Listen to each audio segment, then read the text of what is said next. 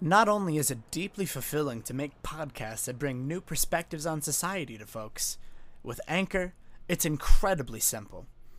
It's a free podcast host with tons of creation tools that help make cut and polished podcasts straight from your phone or computer. Anchor makes podcasting simple. They distribute your work to Spotify, Apple Podcasts, and many other major platform distributors. They come with a built-in advertising system so you can make money without a minimum listenership. It's got everything you need to make a fantastic podcast in one place. So go download the free Anchor app or go to anchor.fm to get started today. Hello, and welcome to Deconstruct. My name is Fitzgerald Pucci. There are many myths in American society that are causing us to act against our own interests, and Deconstruct's goal is to shed light and give clarity on these myths.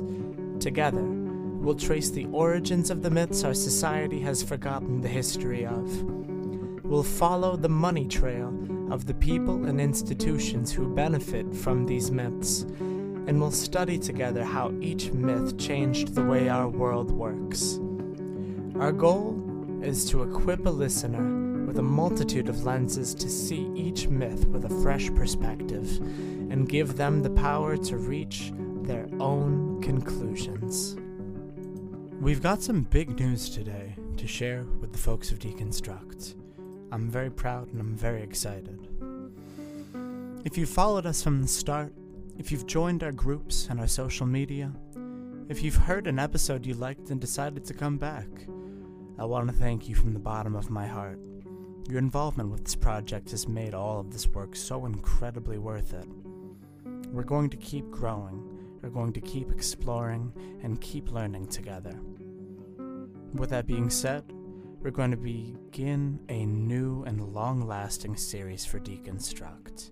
It's going to be the first of its kind. It's time that the show concerts its efforts into exploring some of the most difficult and deep-set myths.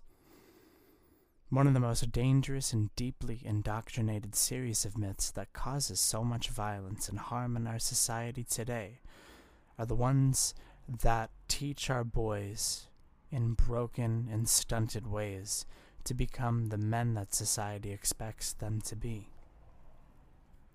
The series is going to be about unlearning harmful masculinity. It's going to be about confronting it. It's going to be about taking accountability for the harm that patriarchal masculinity brings. These things have never been more important to the life of a healthy and functioning man, and I find it absolutely essential to go through this process. Through the podcast, we're going to be inviting different folks and speakers to talk with us about their experiences perpetuating or receiving masculinity, of talking about our shortcomings, going through the difficult work of changing for the better with the sense of love and trust in ourselves to do exactly that. Today, as a primer for the idea of loving self-confrontation and accountability, I'm going to share the speech that I presented at the Spencer Black Lives Matter protest. While it is distinctly related to some of the issues and topics of whiteness, it is very pertinent to the conversation that we will be beginning together. And it will have some important intersections of privilege, particularly between whiteness and of masculinity.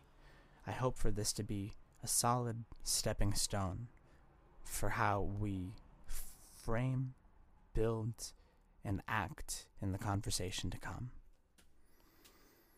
I am so grateful for you, for your time, for your presence, for your good sentiments, for your trust, for your hope. I love it. Thank you so much.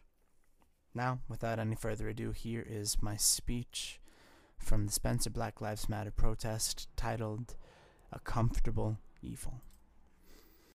Folks, I want to take a couple of seconds from my whiteness to talk to all y'all white people about some very important things. Is that okay? My only words that I'm going to say to the black community are thank you. We see your power. We see your strength. I am inspired by you, and I want to wake up every day being a little closer to the power that you bring to the table.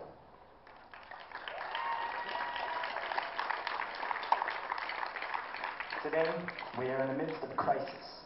A beautiful man named George Floyd was strangled to death for 9 minutes by the cold and heartless clutches of a killer cop named Derek Chauvin. I'm going to call him what he is. Beautiful, innocent people have been killed in their own homes. Breonna Taylor. In their sleep. In their cars, Philando Castile. Children, Tamir Rice. And women and men. And trans people, Tony McDade, whose names we have come to honor. Today, thank you. Today, the hypocrisy of our very own townspeople about which protests are valid, the demand for haircuts and massages versus the right for an individual to live and to breathe. It is inexcusable. We have no excuse in this peaceful little town to let such poisonous and unpeaceful thoughts into our systems. Our peace comes not from the security of our supremacy. Our peace comes from the bird songs we are serenaded with in the morning, from the rushing waters of falls, rivers, and ponds we are graced with. This is where our peace comes from. And yet, the noise of the world around us, the noise of faraway pundits crying of chaos, the noise of authoritarian figureheads trying to kill and manipulate us to give up our peace and instead become lost in paranoia and hatred.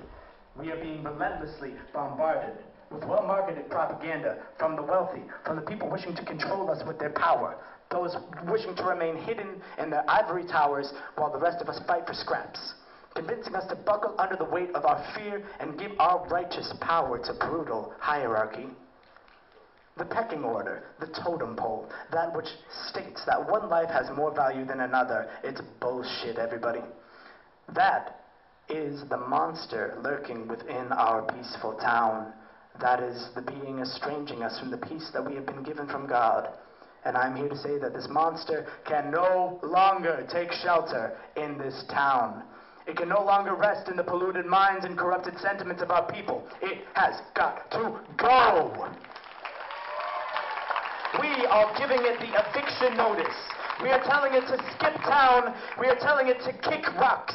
It is time to have some very uncomfortable conversations with those who have become complacent to the cruelty, devaluation, murder, poverty, and desperate struggle of black and brown folks. This monster that has invaded our town, stolen our peace, and eaten our lunch, it exists, and it is well fed. It feeds itself from the vivid paranoid fears of what is not familiar in our town. It feasts on the tropes and distracted myths of white supremacy that have been forced down our throats for too long. It exists in the old and obsolete world that is shaken and crumbled to its core. It is based in the fears of a world that is no longer real. A world that time has made extinct. So my question for you today is, what must we do? This monster has created a disguise that looks like us. It is white. It drives a pickup truck, or a fancy car, a Mercedes-Benz, a Tesla. It tells vulgar jokes at the expense of our vulnerable, and it laughs at them. It quietly wishes harm and violence to what it is unused to. It is something that whispers in our ears that we are in mortal danger whenever we are in the presence of someone whose skin is darker than us. It has the face of your favorite television stars, and it speaks through the movies we've grown up with. It is a presence that exists to tell us that the words of a rich white man are to be trusted. It is Ronald Reagan. Guess what? It is Ronald Reagan. It is Richard Nixon. It is every human who has tapped into the racist fears of small towns like ours, consumed us to get ahead in their own twisted agendas. This monster is the voice that tells us that blue lives matter. That is the monster. That is the demon. If you have ever invoked this phrase, I urge you not to look away. It is not normal to support the murder of countless innocent American lives. It is not normal to create a culture around devaluing, dehumanizing, and seeking to destroy our kin. It is not normal, and we are here to reject it.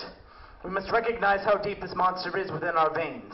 We must recognize the extent to how deep we must dig into our minds and hearts to uproot and remove this demon. This demon is the gruesome cornerstone of centuries of American life, of our history, of our culture. And it is time it falls.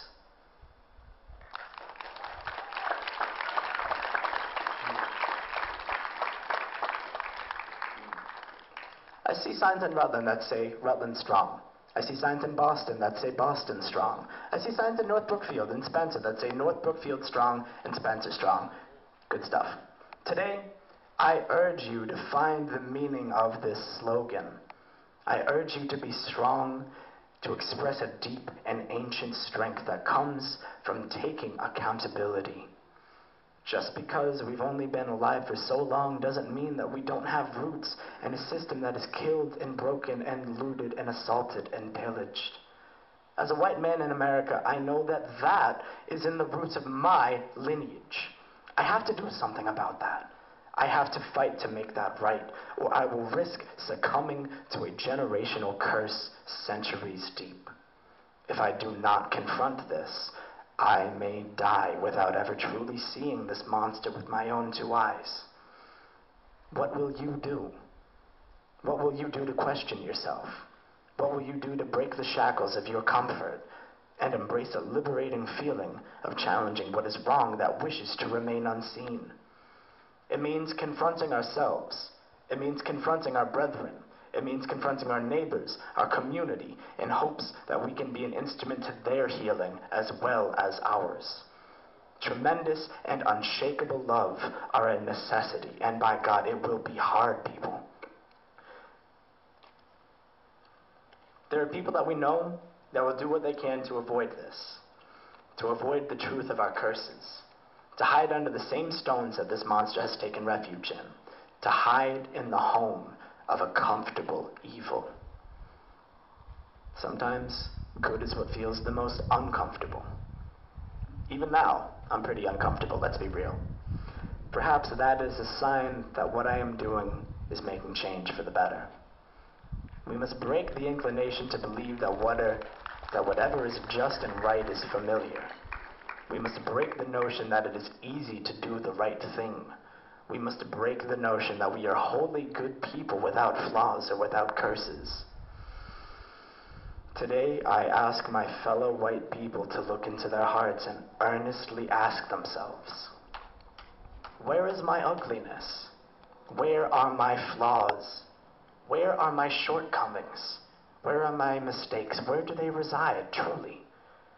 I ask you not to treat these answers with judgment, but with an unshakable love of oneself and with trust in the human ability to heal. I want to imagine what this comfortable, beautiful town would look like if there wasn't a single officer in town that held bigoted beliefs, if there were no racial profiling, brutality, or bias, if we did our part together to hold each other accountable and keep each other safe.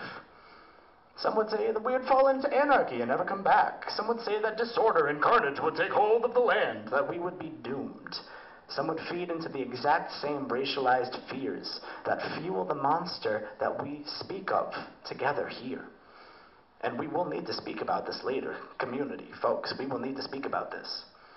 Some will turn to their bigotry for solace and say, this is exactly why we need police the exact same way they are.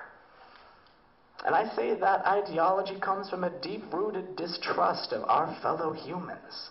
I ask you to take a truly radical step, to trust in the goodness of people, to see that you and I are deeply flawed, imperfect, scarred, haunted people, and to see all that and to trust them anyways. Black Lives Matter.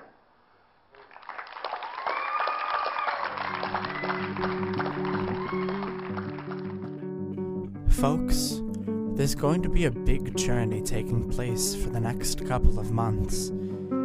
It's going to take a lot of strength, a lot of gentleness, a lot of healing, and I am so excited to go through this process with all of you.